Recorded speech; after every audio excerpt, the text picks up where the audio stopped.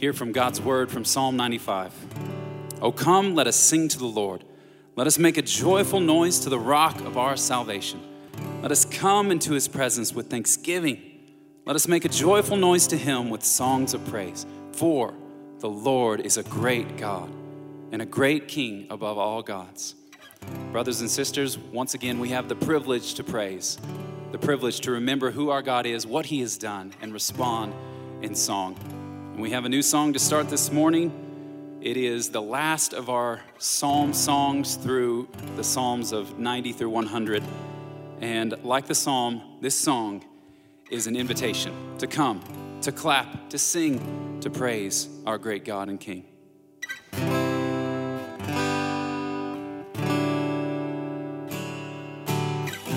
Brothers and sisters, clap your hands.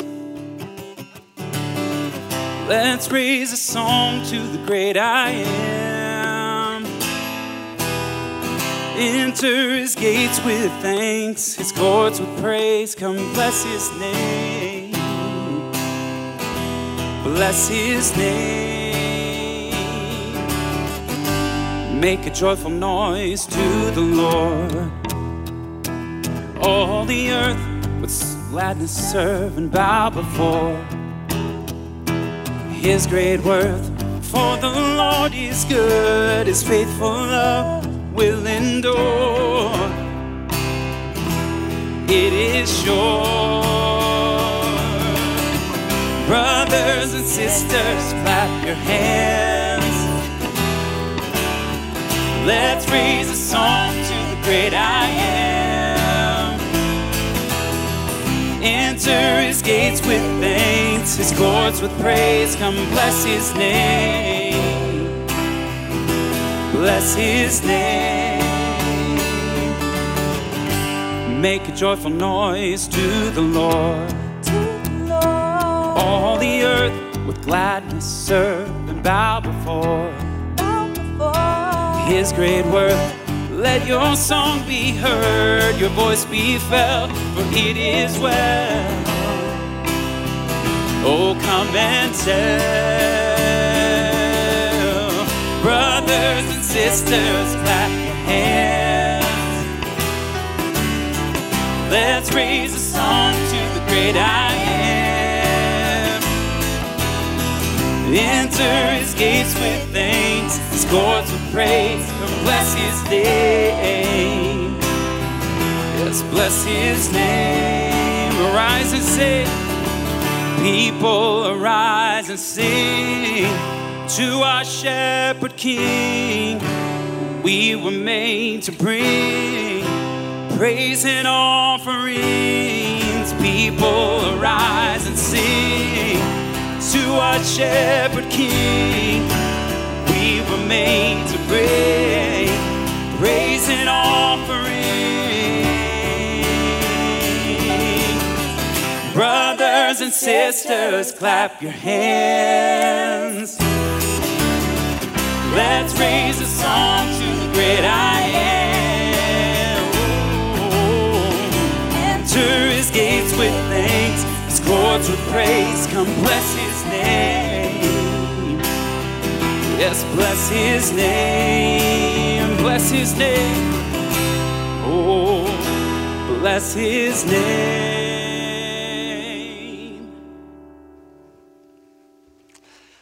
The Lord inhabits the praises of his people. And so wherever this finds you this morning, we pray that you would sing, that you would clap, that you would give praise to our great God, trusting that he is with us. Well, if you're fairly new to Desert Springs Church, perhaps you're brand new, perhaps you're tuning in, perhaps a friend recommended this link to you, perhaps you're not even sure what you're in for. Well, we just want to say welcome to you, and we want to serve you. We want to help you however we can. We want to answer any questions that you might have. I suspect there'll probably be some things sung or spoken or prayed in this service that might be a bit of a head scratcher for you. And we would love to have you reach out to us and just let us know and let us answer any questions you might have. You can use our email address, info@dscabq.com. Well, Drew mentioned the series we've been in the Psalms of the 90s and 100, and we've been seeing in those Psalms the emphasis on God's supreme rule over his creation.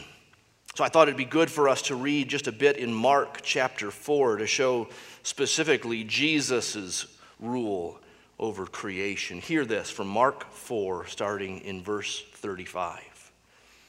On that day, when evening had come, he said to them, "Let us go across to the other side."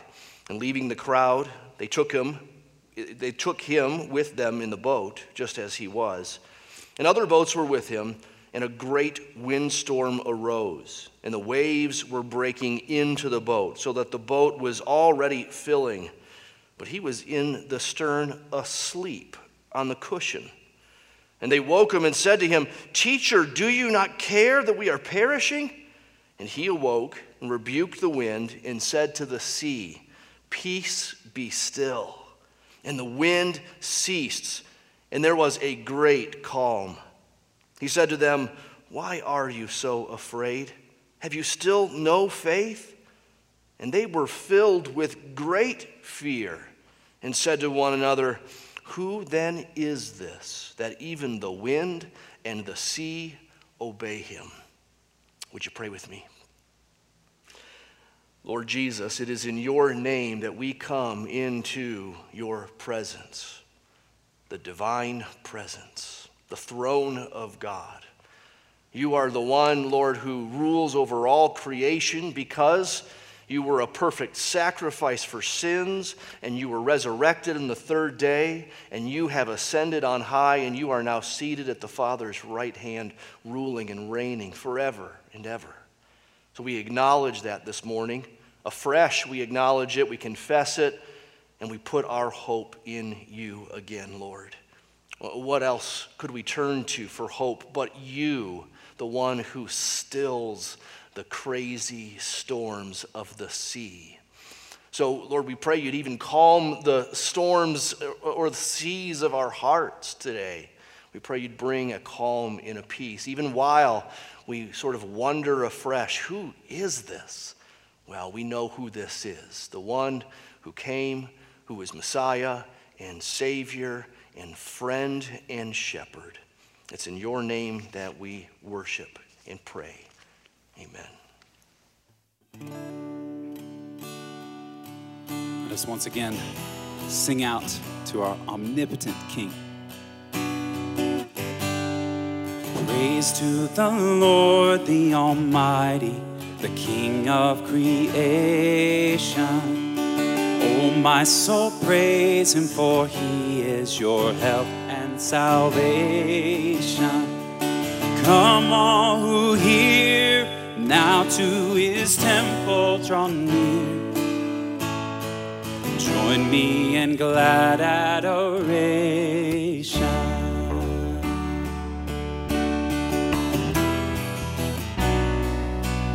Praise to the Lord.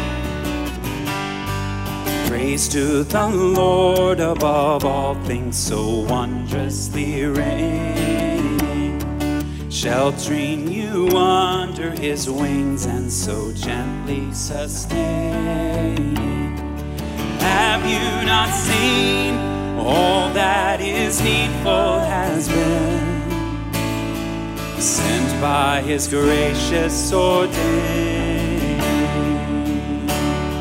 Yes, may we believe it.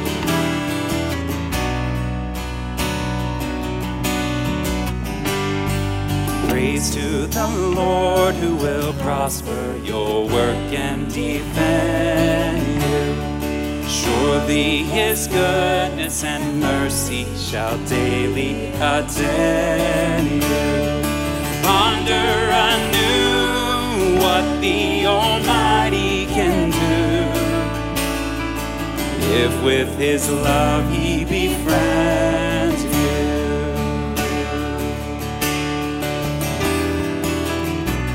Joyful, joyful, sing it out. Joyful, joyful, we adore you, God of glory, Lord of love. Hearts unfold like flowers before you, opening to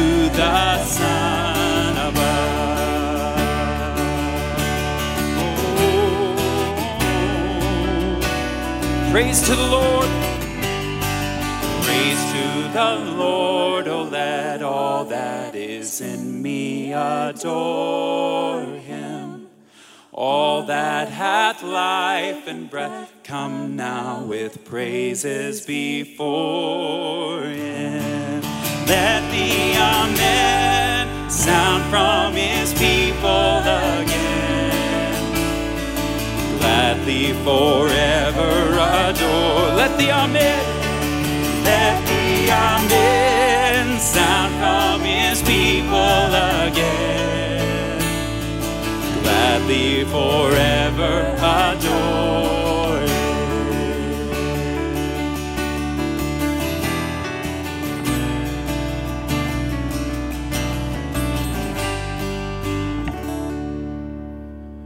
Yes, it is good for us to sing with joy and for joy, but sometimes we don't have that joy to sing with, and sometimes we need to sing our sorrows. And that's okay, because the Bible gives us words to sing when we feel those things. So let us cry out to God together. Let us lament together, confess together, and use the words of Psalm 130 to help us do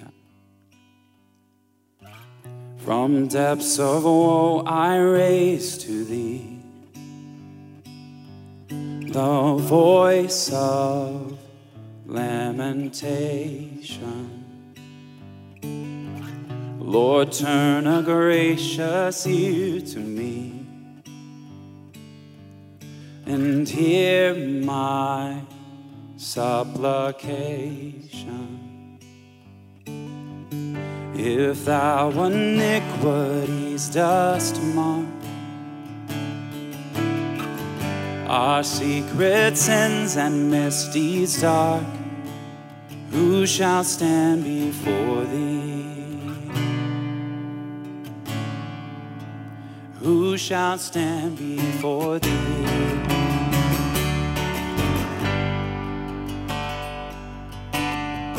To wash away the crimson stain, 'tis grace alone availeth. Our works, alas, are all in vain. In much the best life faileth.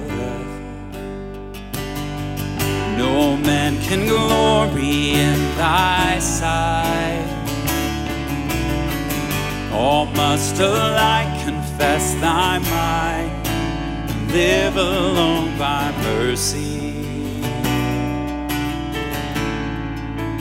Live alone by mercy.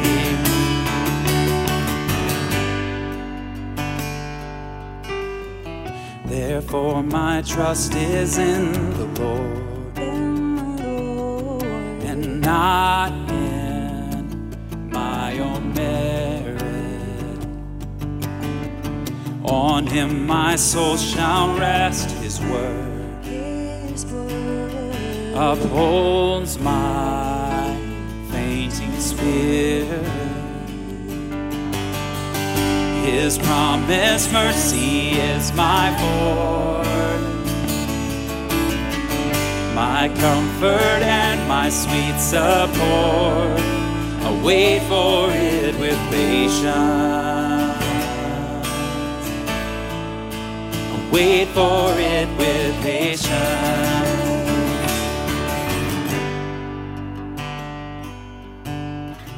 Though great our sins and sore our woes, his grace much more abounded. His helping love no limit knows. Our utmost need it sounded. Our shepherd good and true is he, who will at last his people free from all their sin and sorrow,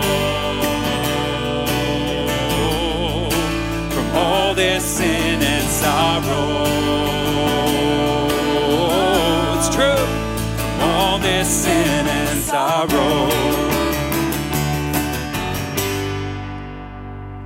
Yes, even though we walk through the valley of the shadow of death, we don't have to fear because he is with us, our shepherd, our king. He leads us and guides us. So let us now sing to him and follow him, our shepherd, our Savior.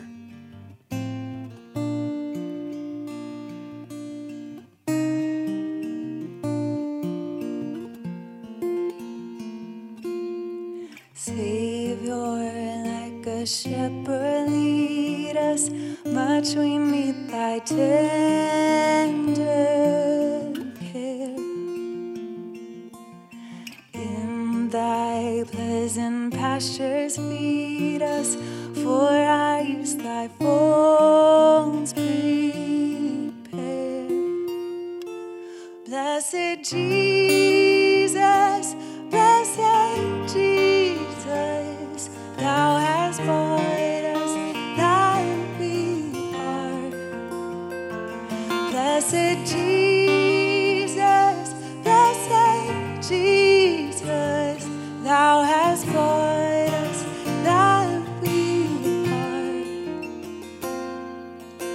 We are thy mountains, befriend us, be the guardian of thy way.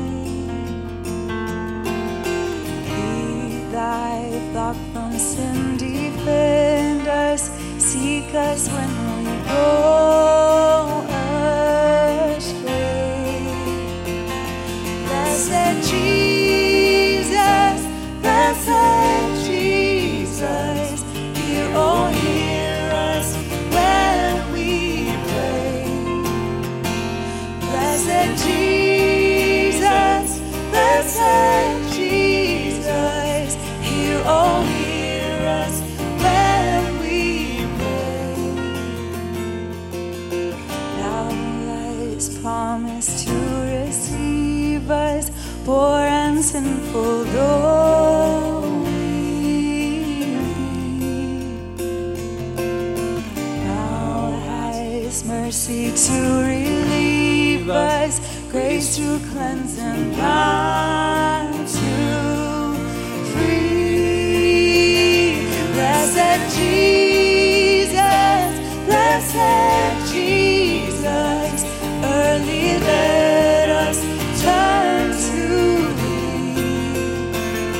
Blessed Jesus, blessed Jesus, early let us turn to thee. Blessed Jesus, blessed Jesus, blessed Jesus, thou hast bought us that we are.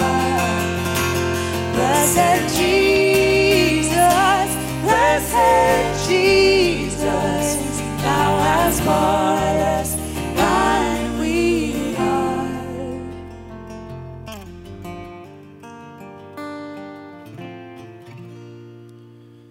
now let us spend some time and continue in prayer, and I'll lead us in praying to our Father, asking for his help. Let's pray. Father and maker of all, giver of life, breath, and voice, we pray to you. We know that you love to hear the prayers of your people, but you also love to hear the singing of your people. You have made us to sing. You designed each of us to be instruments of your praise. And like real instruments that need to be tuned, our voices sometimes need to be taught and tuned. And most of all, our hearts need to be taught and tuned to sing your grace. Help us to sing when we are sad and scared, to remind ourselves that you are our mighty fortress. Help us to sing when we're glad, because it is from you that all blessings flow. And to sing in joy and in sorrow, in victory and defeat, in sickness and health. To sing at the birthday party and at the funeral home, because you are the giver of life. Lord, make us a singing church. May we be known for our loud songs, that our voices would join in testifying of your great faithfulness to us. Help us to sing in our homes, with our kids, in our cars, on our walks, when through the woods and forest glades we wander. May we again sing together in this room very soon. Lord, make it so. Let all that claim to be your child not be concerned with the sound or quality of our voice, but with the content of our song. We sing because you are worthy. We sing because you are good. We long to join in the great song that will not end, in the gathering that will not be restricted, with voices that will not grow weary, among the saints of every age, singing, "Worthy, worthy is the Lamb who was slain." We pray, we sing, in the name of our great worship leader and singing Savior, Jesus. Amen. Amen. Let us sing.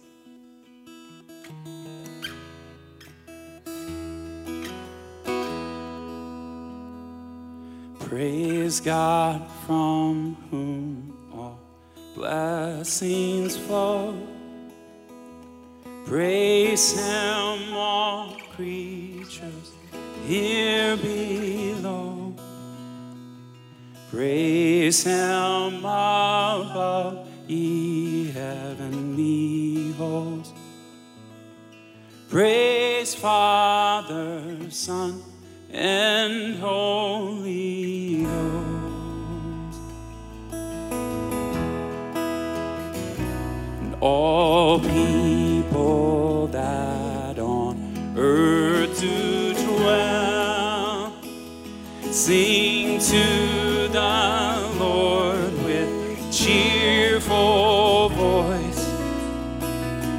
Him serve with mirth, his praise foretell. Come ye before him and rejoice. Yes, rejoice.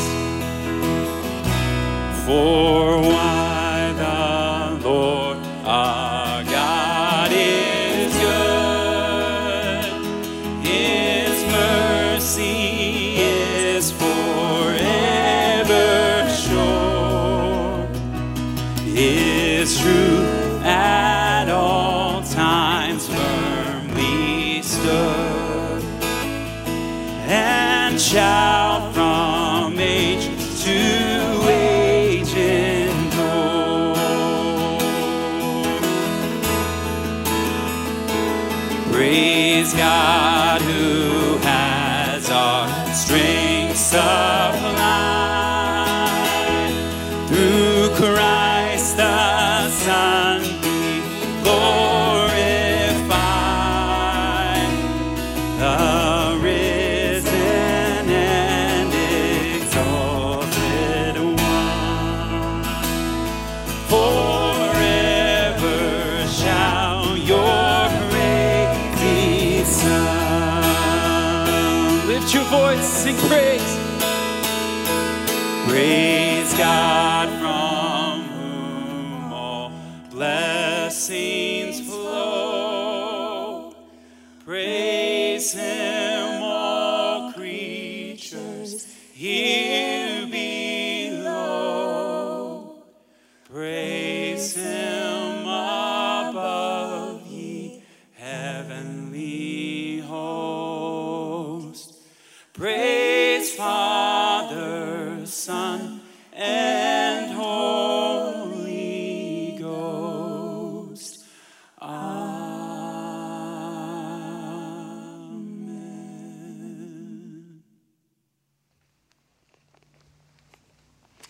Hear this from Psalm 100, a psalm for giving thanks. Make a joyful noise to the Lord, all the earth. Serve the Lord with gladness. Come into his presence with singing. Know that the Lord, he is God. It is he who made us, and we are his. We are his people and the sheep of his pasture. Enter his gates with thanksgiving and his courts with praise. Give thanks to him. Bless his name. For the Lord is good. His steadfast love endures forever, and his faithfulness to all generations. Would you pray with me? Yes, Lord, this is a high calling of praise put before us. This is a glorious invitation to your presence and to joy. We pray, Lord, that this word, which is alive and active, we pray, Lord, it would shape us. We pray, Lord, you would cut off what needs cutting off, and you would heal where we need healing. You would restore, you'd energize. We pray through your word today, Lord, that our eyes would be on you and you would teach us. It's in Christ's name that we pray. Amen. Well, the song that we just sang, which is a mix of the doxology and another song called All People That on Earth Do Dwell, the latter is based on Psalm 100. It's an early example of what Drew and his songwriting team have done for us now dozens of times over the years, taking words and themes from a single psalm and putting them in fresh arrangement. The words of the hymn, All People That on Earth Do Dwell, were first penned by William Keith in the mid-1500s. Keith was a Scotsman who fled to France in the days of Queen Bloody Mary in Britain. And Keith spent some time in Geneva in the days of John Calvin's leadership there. It was Calvin's chief musician, a man named Louis Bourgeois, who wrote the tune to Keith's text of Psalm 100. That same tune we just sang, the same tune that we sing the doxology to even to this day. And together, Keith's text and Bourgeois' tune have come to be known as the Old Hundredth. The Old Hundredth. Psalm 100 has been especially cherished by saints through the years. It's somewhat unique among the Psalms for its undistracted and unbridled praise. Undistracted and unbridled praise. Notice, it doesn't begin with lament before getting to praise. It doesn't dabble in themes like the judgment coming on the nations. It doesn't even turn to wisdom instruction like many psalms do, at least in part. It's just all praise, all the time, to the max. And that intensity, I think, is felt all the more when we consider the literary context. It is the capstone and the climax of the Psalms of the 90s. Psalms 93 to 99, we've been learning, they especially emphasize God's reign over all his creation. And they praise God for that reign. So praise is found in Psalms 93 to 99, but Psalm 100 is the high point. It's the climax. The intensity of praise is turned up to 11. Psalms 90 to 100, as they begin Book 4 of the Psalter, they have a few things in common beyond just God's reign. Let me point these out. Number one, they employ the imagery and language of the Exodus back in Egypt. Secondly, they're for the use of people who found themselves in exile in the days of the Babylonian captivity. And thirdly, they're in anticipation of a return to Jerusalem whenever that Babylonian captivity would be brought to an end. So Exodus language, Exodus imagery for use of people in exile in anticipation of their return to Jerusalem in due course. Keep those dynamics in mind as we study Psalm 100 today. I'll come back to them in just a little bit. Some have suggested a twofold structure to the old 100th. I think that's fair, twofold structure. You see verses 1 to 3 provide a series of calls to worship or invitations to worship, followed by some reasons for that worship in verse 3. And then verses 4 to 5 repeat the same pattern, a series of calls or invitations to worship, followed by the reason for it in verse 5. In all, Psalm 100 gives 7 commands to worship, 7 calls to worship, and just about as many reasons for it. So there's repetition. The same themes are spread throughout. So let me leave aside that twofold structure, if I may, having noted it for you, and let me give us 3 themes that I think we can find throughout the psalm. I'd like us to consider the call to praise, the manner of praise, and the reasons for praise. So first, the call to praise. And again, it's a 7-fold call, 7 invitations, 7 commands, 7 verbs or imperatives, all related to worship. Make a joyful noise to the Lord, verse 1. Serve the Lord with gladness, verse 2. And come into his presence with singing. Verse 3, know that he is God. Verse 4, enter his gates in his courts and give thanks to him and bless his name. This is what worship is to look like. It's what worship is. It's how God's people corporately were to give thanks to God. As the heading suggests, it's a psalm for giving thanks. You do this by singing. You do this by serving. So don't just think it's the worship experience, whatever that is. No, it's obedience too. It's honor. It's coming into his presence with singing. It's knowing him, knowing what he's like, knowing how we relate to him. It's entering his gates with thanks and his courts with praise. That language of gates and courts, well, it has to do with the temple grounds in the Old Testament. And there's a progression going on here. It's the idea of actually coming in to Jerusalem from pilgrimage, probably for one of those 3 annual feasts that the Israelites were to keep in Jerusalem. In the days of the temple, wherever you lived, however far you were from the temple, you made 3 journeys to Jerusalem for these appointed feasts. And it would be expected that you would sing on the way. And so a psalm like Psalm 100 is actually summoning the people in for that kind of worship. And as they would sing it to themselves and to each other, telling each other to come and enter in with thanks and praise. To God's presence. Come and enter into God's presence. That's what the temple is all about. The temple was the place of God's presence.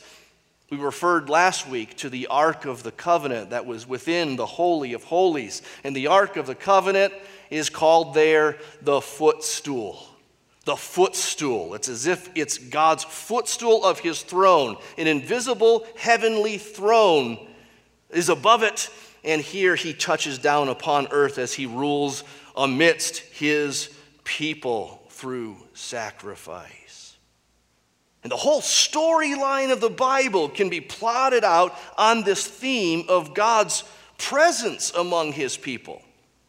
Think about it. It's what was enjoyed in the garden before the fall. Adam and Eve walked with God in the cool of the day. They walked with God. They talked with him. They enjoyed his presence. That's what was lost after the fall. when Adam and Eve were banished from the garden because of their sin. That's what God then began restoring after the fall. First, by speaking to Father Abraham and giving him great and grand promises, which really begin to come into effect a book later in the Bible, from Genesis to Exodus. In Exodus, why does God come to his enslaved people in Egypt? Well, to free them from slavery, yes, but to free them unto his worship, to dwell with them. And that's what God provided in the tabernacle and the sacrificial system in the second half of the book of Exodus. Listen to this, Exodus 29, verse 45. God says, I will dwell among the people of Israel and will be their God. And they shall know that I am the Lord their God, who brought them out of the land of Egypt, that I might dwell among them. That's what he's up to. That's why King David, later on, in 2 Samuel 6, was so excited to bring the Ark of the Covenant up Mount Zion in Jerusalem. Mount Zion in Jerusalem was to be a more permanent place for God's dwelling among his people. A generation later, the temple was complete, a more permanent dwelling for God. And when the temple was prayed over and dedicated by King Solomon, fire came down from heaven and filled the temple, representing God's presence. The temple in those days was God's headquarters. Of course, Solomon acknowledged in his prayer of dedication that heaven and earth cannot contain this omnipresent God, much less this building. But in those days, God chose to manifest his presence locally and specifically, and he called his people, wherever they lived, to come and enter in. God's presence among his people is a big deal. And that's why the days of Babylonian captivity, the exile, that's why those days were so devastating, so unthinkable, so counterintuitive to what God said he was up to. But through the prophets, we learned that it's an act of God's judgment on his wayward people to discipline them. God allowed the Chaldeans and later the Babylonians to ransack Jerusalem and take captive the people, bringing them into their foreign land for over 70 years. It was almost like a banishment from the garden all over again because of their sin. Of course, it was temporary, but it was massively significant and painful. So how do you sing joyful, exuberant praise songs in the days of exile, in the days of a foreign land, in the days of slavery? Well, according to Psalm 137, you want to turn over there? It's not that far away. According to Psalm 137, maybe you don't sing. Or at least you struggle to sing. Verse 1 of Psalm 137, by the waters of Babylon, there we sat down and wept when we remembered Zion. On the willows, we hung up our lyres. There are captors required of us songs, saying, sing us one of the songs of Zion. How shall we sing the Lord's song in a foreign land? You feel that lament? How do we sing here? Well, that's not all that can be said. It's not the only proper response. It's not wrong. This isn't a psalm we should take out of our Bibles. But perhaps, at times you bring to mind Psalm 90 as you live in this foreign land of slavery. Psalm 90, remember? The song of Moses. get back to basics. Let's remember our beginning. Well, let's remember Moses who said, Lord, you have been our dwelling place in all generations. That's how the psalm begins. How it ends, return, O Lord. How long? Have pity on your servants. Satisfy us in the morning with your steadfast love, that we may rejoice and be glad all our days. And can I just keep reading from the Psalms we've been soaking in for the last 10 weeks? Psalm 91 begins, Lord, you have been our dwelling place in all generations. Verse 9, because you have made the Lord your dwelling place, no evil shall be allowed to befall you. Psalm 92, verse 1, it is good to give thanks to the Lord, to sing praises to your name, O Most High, to declare your steadfast love in the morning and your faithfulness by night. Psalm 93, the Lord reigns. He's robed in majesty. The Lord is robed. He puts on strength as a belt. The world is firmly established. It shall never be moved. Psalm 94, O Lord God of vengeance, shine forth. Rise up, O judge of the earth. Repay the proud for what they deserve. Psalm 95, oh, come, let us sing to the Lord. Let us make a joyful noise to the rock of our salvation. Let's come into his presence with thanksgiving and make a joyful noise to him with songs. Psalm 96, sing to the Lord, bless his name. Tell of his salvation from day to day. Declare his glory among the nations, his marvelous works among all the peoples. 97, the Lord reigns. Let the earth rejoice. Let the many coastlands be glad. Clouds and thick darkness are all around him. Righteousness and justice are the foundation of his throne. 98. Oh, sing to the Lord a new song, for he has done marvelous things. His right hand, his holy arm have worked salvation for him. The Lord has made known his salvation in the sight of the nations. 99. The Lord reigns. Let the peoples tremble. He sits enthroned upon the cherubim. Let the earth quake. The Lord is great in Zion. He's exalted over all the peoples. Let them praise your great and awesome name. Holy is he. Remember what I said earlier about these Psalms of the 90s. They employ the imagery of the Exodus for the use of a people who found themselves in exile in Babylon, in anticipation of their return to Jerusalem someday. And what do you sing in a foreign land? What do you sing when your world is turned upside down? Well, yes, sometimes it feels like you can't sing, as Psalm 137 attests.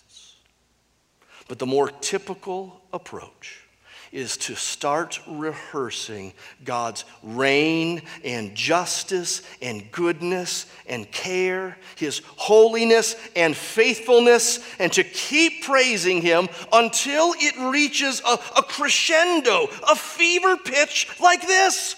Make a joyful noise to the Lord, all the earth. Serve the Lord with gladness. Come into his presence with singing. Know that the Lord, he is God. It's he who made us, and we're his people and the sheep of his pasture. So enter into his gates with thanksgiving and his courts with praise. And as you sing that, you can't wait for the day when God brings it to pass. You can't wait for the day when there's a turn, a fix, a change. And so we as Christians, in the days of COVID-19, under these unprecedented restrictions, like not meeting together fully as a church in person, well, we're not only eagerly awaiting that day, as Drew prayed about, when we get back to normal. As great as that will be, we're not only waiting for that day, we are awaiting a day far, far better than that. There is coming a crescendo and a climax of praise to our great God, praise which will never end, never wane, never tire, never fade, never be distracted by something else, never get half-hearted or wishy-washy. So we too, we take up the language of the Exodus and we sing the songs of the exile as we anticipate the Lord's return. We're exiles. The New Testament picks up that identity for us. Peter, more than anyone else, he writes his first letter to the elect exiles. Verse 17 of chapter 1, he speaks of how to live during the days of your exile. In chapter 2, he tells them how to live as sojourners and exiles. We don't feel at home in this world because we're not. And until that day that God calls us to our eternal home, he calls us now and calls all of us. Notice, verse 1 is addressed to all the earth. That's you. It's whether you call yourself a Christian or not, this is addressed to you. Worship him. Praise him. Know him. Serve him. Come before him. Thank him. Bless him. And do it freely and happily. Which leads, secondly, to the manner of our praise. The manner of praise. It's a joyful noise to the Lord. We serve the Lord with gladness. We come into his presence with singing. It's entering his gates with thanksgiving. Not just saying thanks because it's polite, but it flows out of thankful hearts. This is the manner of our praise. In a word, God's praise is to be exuberant. Exuberant. That is joyous and glad and loud. Now, that's not the only attitude. That's not the only approach to God's praise. No, Psalm 46 tells us to be still, or literally shut up and know that he is God. Psalm 99 calls on the whole world to tremble before this great God and to praise his great and awesome, awe-filling name. But when we're right with this awe-filling God, we don't just tremble. When we're right with him, there is to be a freeness and a joyfulness, an exuberance in celebrating who he is and what he's done. Does joy comprise your Christian life? Does it mark your Christian life? It is to be a mark of God's people. Psalm 16:11, in your presence is the fullness of joy. At your right hand are pleasures forevermore. Psalm 37 verse 4 gives us the command, delight yourself in the Lord. Delight in him. Malachi 4 gives us the promise that the Son of Righteousness will rise with healing in its wings, and you will go forth and skip about like calves from the stall. The Westminster Catechism has as its first question, what is the chief end of man? What was he made for? What's the purpose of life? The answer, the chief end of man is to glorify God and enjoy him forever. Glorify God, enjoy him forever. And as John Piper points out, it is equally true to say that the chief end of man is to glorify God by enjoying Him forever. This is ultimately how we glorify God, by enjoying Him, not by dutifully serving Him and obeying Him, not with songs of mere lip service, even if they're good words, not by merely coming before Him, coming to church, not by theoretically knowing some facts about our God, not by religiously saying thanks to Him before every meal. Well, those are all fine and good. But what is the heart behind those things? Are those things driven by duty or religious peer pressure or in hopes of manipulating God so that He'll be on our side and give us what we want? Or are they born out of relationship? Are they in light of what God has done? Isn't this how it works in human relationships? That the attitude, that the heart is so decisive? What does it mean for me to love my wife? To provide for her? Sure. To stay faithful to her? Yes. To give her a present every now and then? Sure. But if I do all that and I don't really like her, enjoy her, well, then I don't really love her, do I? Piper gives this illustration in Desiring God, his book, Desiring God, Meditations of a Christian Hedonist. He says, if a husband gives his wife flowers and she says, thanks, well, why'd you do this? What's the occasion? If he responds, well, it's Valentine's Day, I'm supposed to. It's my duty. Well, his wife is not nearly as honored and loved as if he would have said, I couldn't help myself. I delight to make you smile. And so the joyful and glad elements of Psalm 100 are not like the sprinkles on an ice cream sundae. You know those sprinkles? You can have them, not have them. I don't know if you even taste the difference. You can barely feel the difference. They look a little bit better on the ice cream sundae, maybe. Well, it's just sprinkles on the ice cream sundae. And joyful and glad here are more like the heart in the human body. Less like extra credit on a test. So, you can get 100 if you do really well on this test. And then if you want to do the extra credit, you can get 3 more points. I don't know if I'll do it. You got 100. Now this is more like the heart in the human body, to glorify God by enjoying Him. Because here's the reverse. It's in Deuteronomy 28.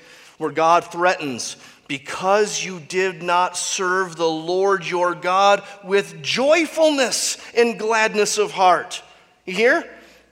Because you didn't serve Him with joyfulness and gladness of heart, you will now serve your enemies, whom the Lord will send against you.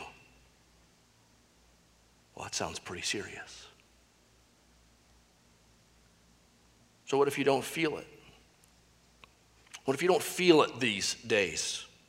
What if you've been going through the motions in your relationship with the Lord? What if your heart isn't in it these days when you do things of worship or Bible reading or prayer? Well, that can be answered a few different ways. Let me give you 3 answers on this big and important question. Number 1, you may not be a Christian. I say that in all love and concern. It may be that the Holy Spirit has not changed your heart, and you've been going about the motions without a transformed inner man. You know those thermometers that we put on turkeys at Thanksgiving? And the turkey cooks long enough, and then the thermometer sticks out. It's done. Well, the point of Thanksgiving is not to celebrate the coming out of the little thermometer indicator.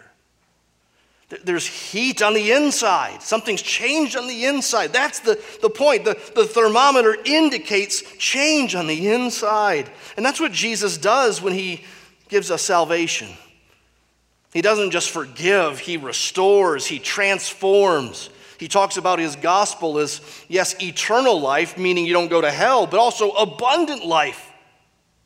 He speaks of salvation being like water, which yes, gives drink to desperately thirsty souls who will die without it. But he also speaks of us being streams of water and water flowing out of us as blessings to others. He puts within us a Holy Spirit, the Holy Spirit. And the fruit of the Spirit, one component of that is joy. So you may not be a Christian. And God may use this moment right now for you to pursue him, to realize he hasn't done this inner work that makes us genuinely joyful and glad. The second answer I have, so what if I don't feel it these days? Well, Christian or not, you need to look to Jesus afresh. Perhaps, Christian or not, you're trying to strive your way to God, which will never produce joy and freeness. Do you know how Jesus is the blessed man of Psalm 1? Have you heard that before? Psalm 1 tells us who is blessed. It's he who doesn't walk in the counsel of the wicked or stand in the way of sinners or sit in the seat of scoffers, but his delight is in the Bible, and he meditates on the Bible day and night.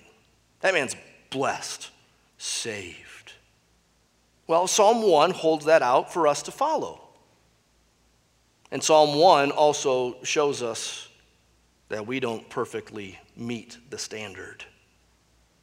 But the Bible shows us how Jesus ultimately fulfilled that. He was the true Psalm 1 man. He is Bible man, like of superhero proportions.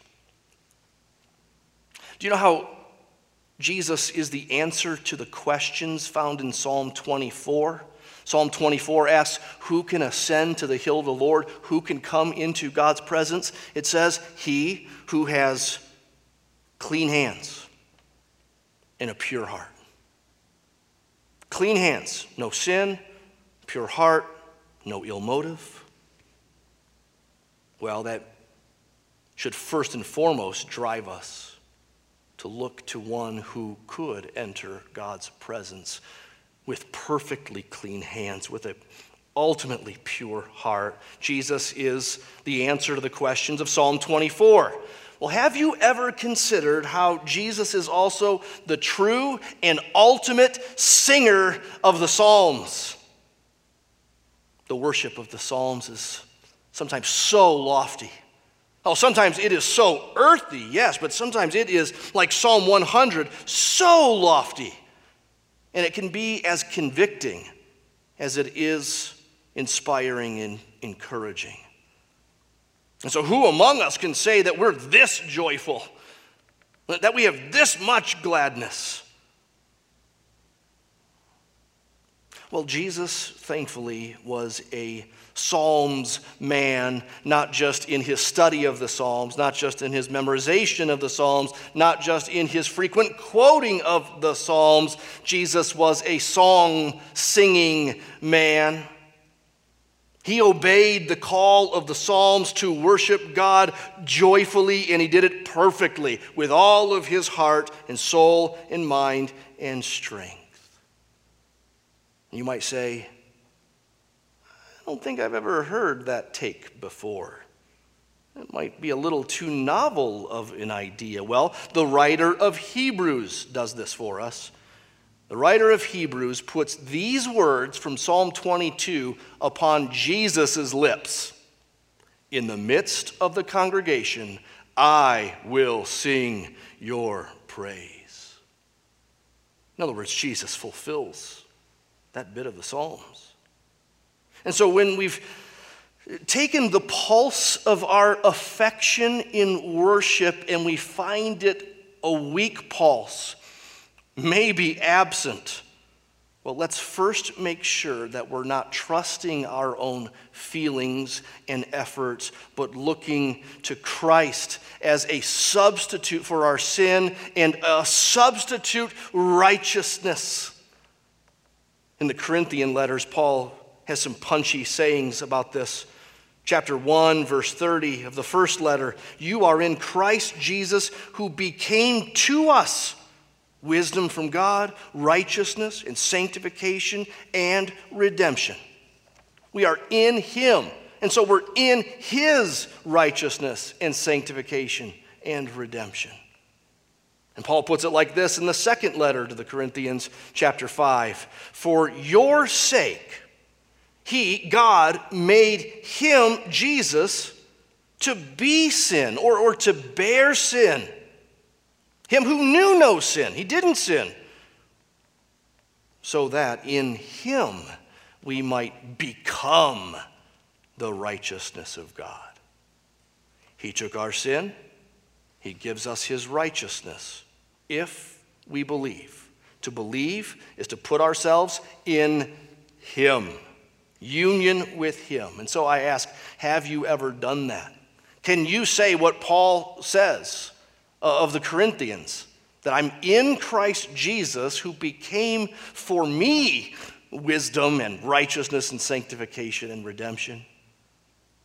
Can you confess with Paul that it is for your sake that God made Jesus to bear sin, bear the payment of sin, even though he did no sin, so that you might be free of the payment of sin and have the righteousness of God on Christ's behalf?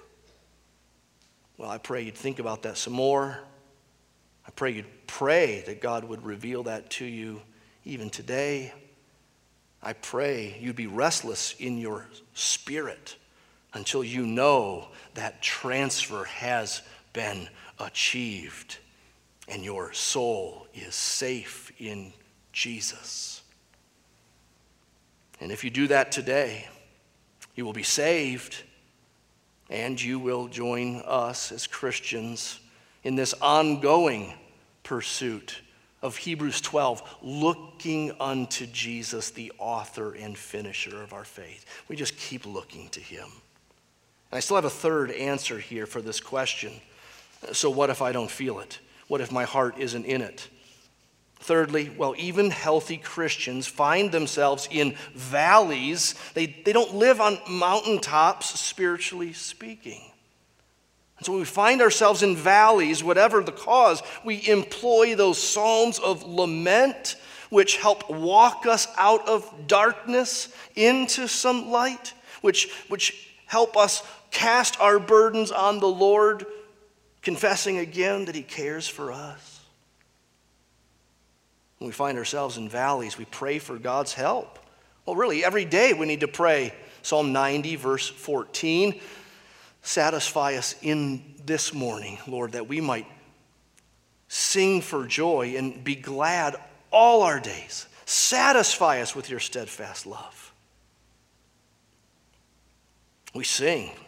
We do sing, even when we don't feel like it. We sing with joy at times. In other words, the joy just sort of bubbles around the singing. But at other times, we'll need to sing for joy. Sing for joy. We'll keep longing for those days when joy and gladness flowed more freely than it does right now. God is glorified in your longing for better affections than you currently have. And longing for that ultimate day when that joy is consummated, when it will truly be true that at his right hand are pleasures forevermore.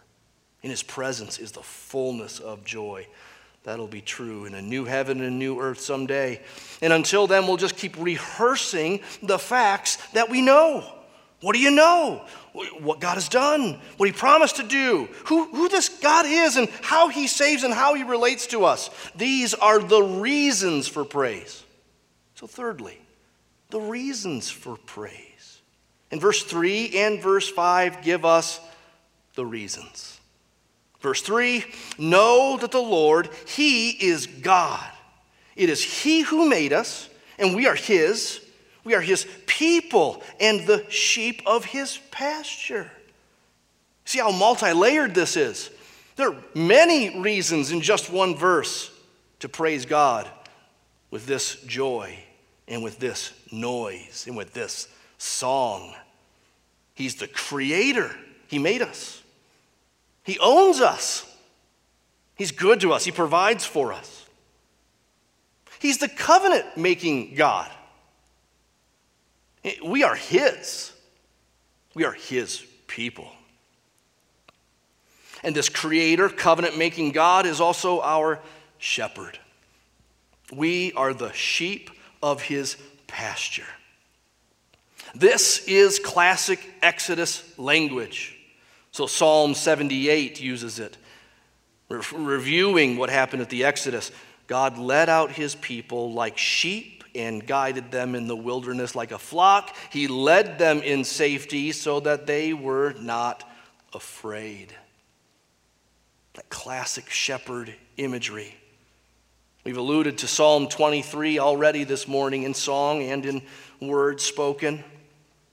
The Lord protects and he leads. He guides and provides. He's with the sheep. Psalm 23, I will fear no evil, for you are with me. Your rod and your staff, they comfort me. The Lord is my shepherd. I shall not lack or want or need anything. He makes me to lie down in green pastures. He restores my soul. This is our God. This God who long ago spoke through David about the Lord as his shepherd is also the God, we should say, who one day sent his Son, who would fulfill all of the divine shepherd promises and motifs, not just in Psalm 23 or in Psalm 78 or in the Exodus. Also through the prophets, as the theme begins to swell, the shepherd's coming, it'll be a son of David, it'll be God himself. Read Exodus 34. And then Jesus shows up on the scene and says in John 10, I am the good shepherd. I know my own and my own know me, just as the Father knows me and I know the Father. And I lay down my life for the sheep. There it is. Substitution in our place. The shepherd in the place of the sheep. I lay down my life for the sheep. Jesus goes on, I have other sheep that are not of this fold of Israel, and I must bring them also, and they will listen to my voice, and there will be one flock and one shepherd.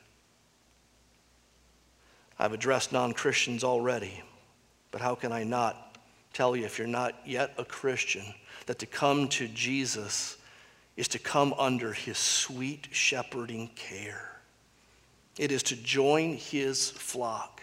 It's not a perfect flock, but it's a legit flock. We have this most important thing in common, the shepherd, and the hope of his life laid down for us.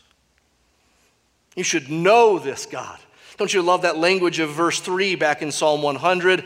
Know that the Lord, he is God. It's he who made us and we are his. We are his sheep. Know him. Just don't pass over that. Know him. What a concept. To know him is to pursue him. To know him is something personal. To know him is something ongoing. It's progressive because there's a infinite profundity about who this him is that we're to know.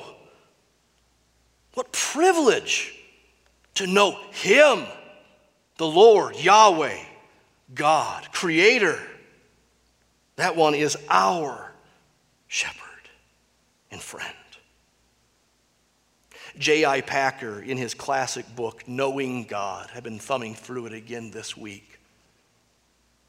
He says that the more complex an object is, the more complex is the knowing of it. He says, when someone says, I know this horse, they mean, I know how this horse works. I know what this horse is going to do. I know how this horse behaves. And getting to know God is infinitely more complex than knowing a horse, but there are some similarities. We're getting to know him, what he's like, what he likes, how he behaves. We're getting to be familiar with his ways. And yet we learn of this God not by riding on his back or feeding him or combing his mane, but by listening to him, because unlike a horse, this companion, this object, this one, he talks. He speaks to us. He tells us what he's up to. Packer speaks of the privilege of one being able to say, I know the Queen of England. And that may mean I know of her. It may mean that she doesn't know you. But it may mean I know her. I know her on such a level that she tells me what she's thinking. She tells me what she's planning. She tells me what I could do to help. Well, God himself spoke through the prophet Jeremiah in chapter 9. Let him who boasts boast in this, that he understands me and knows me, that I'm the Lord who practices steadfast love, justice, and righteousness in the earth. Know him. Know what he's like. And know that that is a reason for that sevenfold call to praise him and that manner of exuberant praise described therein. We get another batch of reasons in verse 5. For the Lord is good.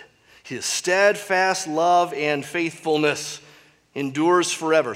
His steadfast love endures forever, and his faithfulness to all generations. Steadfast love and faithfulness, 122 times in the Old Testament, those terms are put together to describe God's ways. It's rooted in God's own self-disclosure of his name in Exodus 34. He calls himself, as he passed by Moses, the Lord, a God merciful and gracious, slow to anger, abounding in steadfast love and faithfulness, and keeping steadfast love for thousands, forgiving iniquity and transgression and sin. Now, in English, that steadfast love comes from a Hebrew word, chesed. And it's just one of the most classic, the most rich Old Testament words, at least as it's used in the Bible. Some years ago, I pieced together different parts of different scholars' definition of chesed so that it would fill out maybe a little bit more in our thinking. And let me read what I put together from these various authors. Chesed is God's gracious character and exceptional commitment to his people, an attitude of God which arises out of his relationship with his people. It means that he has bound himself to his people. Chesed is outside the realm of duty, even though a promise to do chesed brings with it the idea of commitment. It's not merely an attitude or an emotion. It is an emotion that leads to an activity beneficial to the recipient. In the context of a deep and enduring commitment made by one who is able to render assistance to the other needy party. That is to say, God's chesed is the providential exercise of his power on behalf of needy people with whom he has established a special relationship. It's a promise and assurance of future help and fellowship that's characterized by permanence and constancy and reliability. It is primal, elemental, connected to God's love and grace and compassion. It's rooted in God himself. In short, it is simply who God is. You think of that refrain that's in Psalm 136. 136, every verse of Psalm 136 says something and then it says the same thing over. His steadfast love endures forever. God did this. His steadfast love endures forever. We're dealing with this problem. His steadfast love endures forever. It's the chorus of our lives. It should be. Not complaint, but this confidence. This is going on in the world. His steadfast love endures forever. I don't see how he's going to work this one out. His steadfast love endures forever. How are we even going to have an election when we can't vote? His steadfast love endures forever. What will this president do next? His steadfast love endures forever. Well, what if it's the other guy? His steadfast love endures forever. In a word, our God is good. Once again, we find in these Psalms, here in this Psalm as well, we've seen it in others, a word that is so simple and plain, it doesn't seem fitting for our God. But the Psalm has told us how he's good. He is God, verse 3. He is good, verse 5. And this goodness is defined by steadfast love and faithfulness forever. And this is what produces joy and gladness in us if we will get it, if we will see it afresh, if we will lean into it, if we'll keep coming back to it. And not think that this is kindergarten stuff and tell me what the calculus of Christianity is. This is the calculus.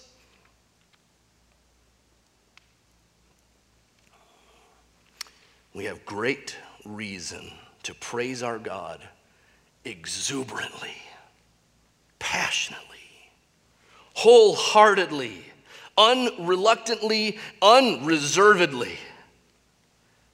Our God is not cruel, telling us, you better cheer up. I told that to my kids a time or two. What else could I do? I can't get inside their hearts. Maybe I could tell them, hey, you got it pretty good. But I don't know. Cheer up. Our God is a much better parent than that. And he gives us reason after reason after reason after reason. And he gives us a book from which to rehearse and rehearse and rehearse, that it would feed into happy, joyful, free praise to this great God. We have so much to give thanks for. Remember, this is a psalm for giving thanks. And we have so much to give thanks for. But the old 100th directs us in giving thanks for what is most important. God himself, our creator, our shepherd. He has us. He's full of steadfast love and faithfulness, and he has proven that to us supremely in Jesus, the shepherd who laid down his life for the sheep. Let's pray through him right now. Lord Jesus, yes, in your name we come. You are the good shepherd. You are the God shepherd as well. Lord, you are great and greatly to be praised, and we pray, Lord, your praise would spread. We pray it would spread broader and deeper. Perhaps it would hit new hearts for a first time even today, and perhaps, Lord, you would be kind to just anchor your steadfast love and faithfulness deeper into our hearts as we further apprehend how glorious you are. We thank you for what you've done. We thank you, Lord, for being the happy recipients of your faithfulness and love. We don't deserve it, but we are happy to receive it. Amen.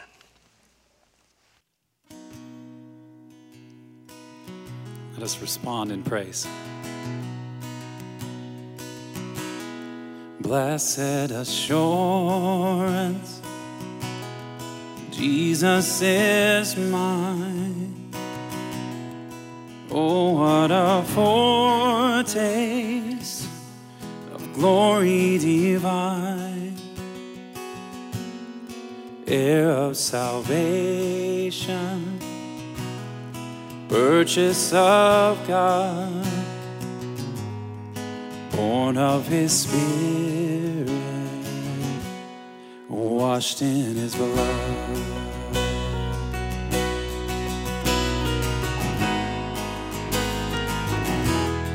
Blessed assurance, Jesus is mine. Oh, what a foretaste of glory divine, heir of salvation, purchase of God, born of his Spirit, washed in his blood. It's our song. This is my story, this is my song, praising my Savior all the day long. This is my story, this is my song, praising my Savior all the day long.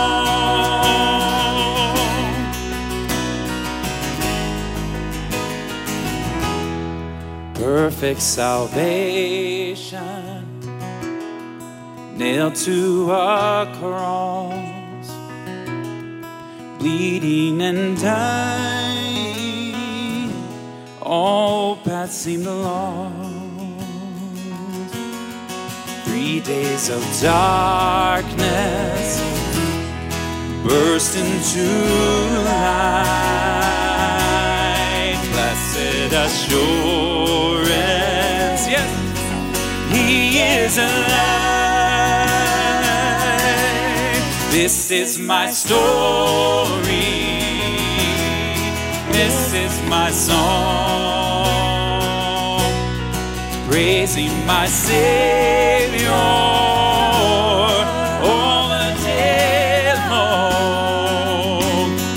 This is my story, this is my song, praising my Savior all the day long.